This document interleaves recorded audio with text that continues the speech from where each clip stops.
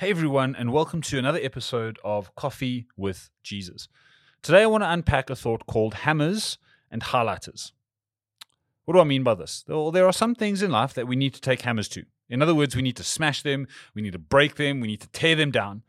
And then there are others that we need to highlight. In other words, we need to take note of them, we need to respect them. And the significance of discerning between the two, I think, is huge. Not only because you want to know how to engage with these things, but from a mental health perspective, you need to know, hey, what do I need to break through and what do I need to respect? And so we're going to talk about hammers and highlighters today. If you're new to our podcast, welcome. As far as possible, we'll be releasing this podcast every Tuesday. And the point of it is for us to just grab some coffee or tea, perhaps in the car on the way to work or dropping your kids off at school, perhaps even in gym. Let's just spend 10, 15 minutes together speaking about something, anything that may help us become more like Jesus. So if you haven't yet, won't you subscribe to this podcast on whichever platform you're on? Perhaps give this a share, and let's dive into today's session. Again, I want to speak into something that's going to really impact our mental health space, right?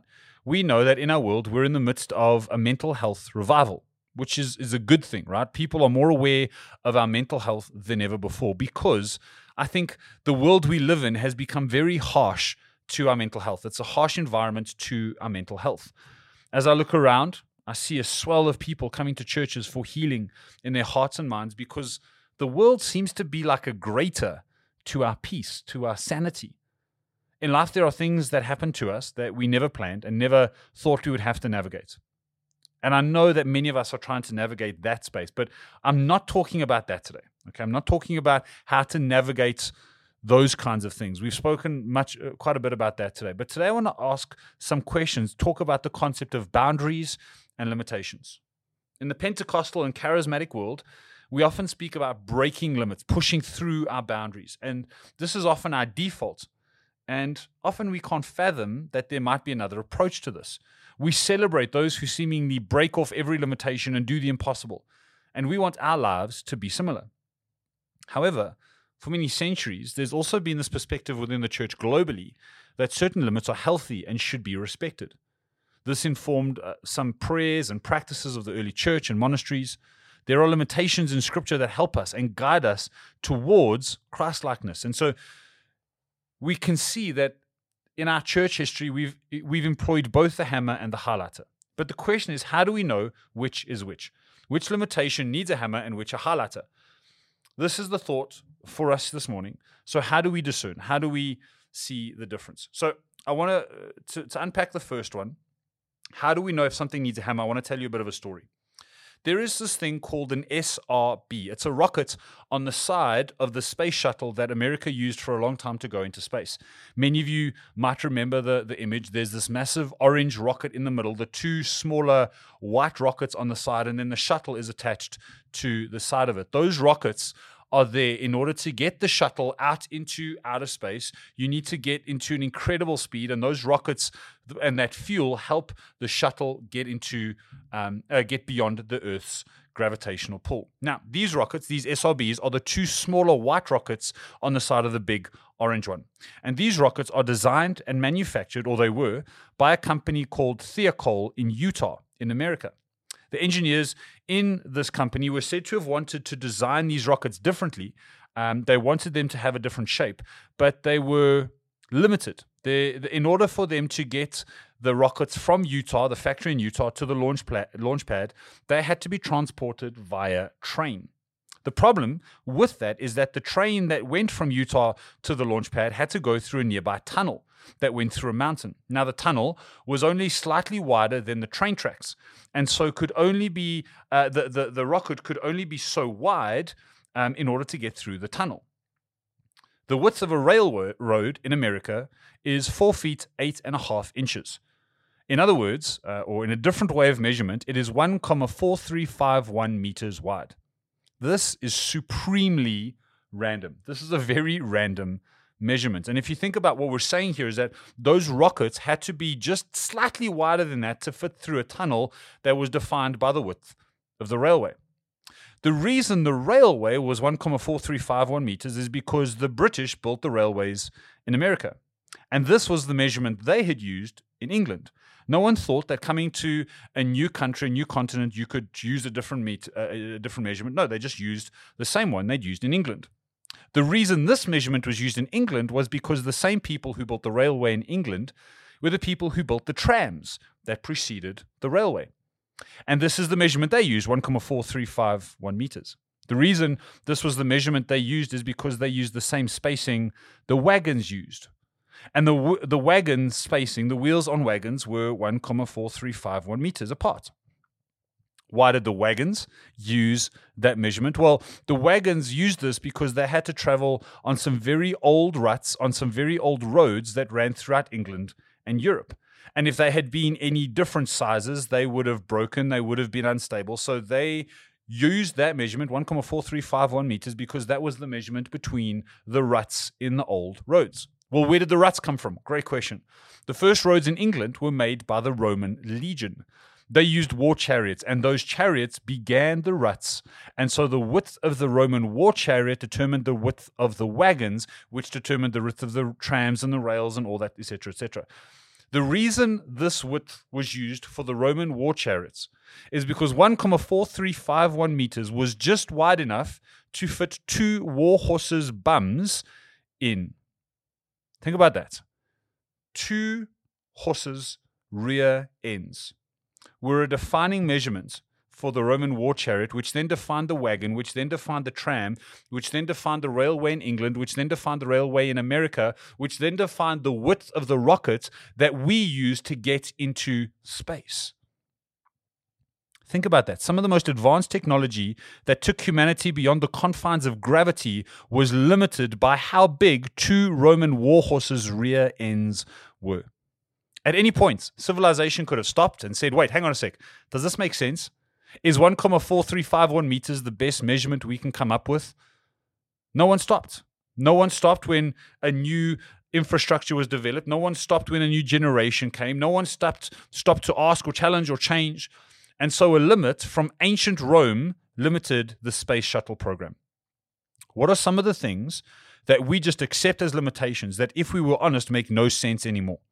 What limits have shaped who we are and what we do, but when we look back, they were limits that made sense years ago, but not today? Think about it. Where are we trying to go to the moon, still operating according to a 2-horse bum limitation? Where are we trying to reach new communities, do church, do business, do family in new ways, but we're still limited by 2 horses generations that are still limiting us? Now, before we get into this whole conversation about this, I want you to know that that's only half the conversation. How do you know if a limitation needs a hammer? Well, it's a 2-horse kind of limitation. It's something that made sense generations ago, but it doesn't make sense today. And if all we did was focus on that part of the equation, man, we would have great things that we would be breaking through that was actually going to hurt us. But there's a second part to this. We need to understand it's hammers and highlighters. Don't walk away now thinking, hey, I'm going to take a hammer to everything. No. There's a highlighter part to this as well. I've mentioned that I like to read quite a bit. I read about a book a week, and I try to read books that come from a wide array of subjects. And like everyone, sometimes I get tired and bored with a specific book. But because of my OCD, I have to finish them. I can't just stop a bad book. And I remember a little while ago complaining to God, saying, God, why? Why am I reading books that aren't adding to me, that aren't adding any validity, that aren't shaping me? And in that moment of moaning, God kind of gave me this image, and he showed me a picture of a rock, and he showed me that every time I read a book, what I was doing is I was placing a chisel in the hand of my creator, and he was forming me and creating me to be more like him. And so every book is an opportunity for him to chisel away. And I said, but okay, God, I get that. That's beautiful. That's amazing. But what about the books I don't agree with? What about the books that I want to just put down and I don't want to engage with? And he showed me that those are the kind of books that I won't allow to chisel me. Those are the kind of books that I won't allow to shape me.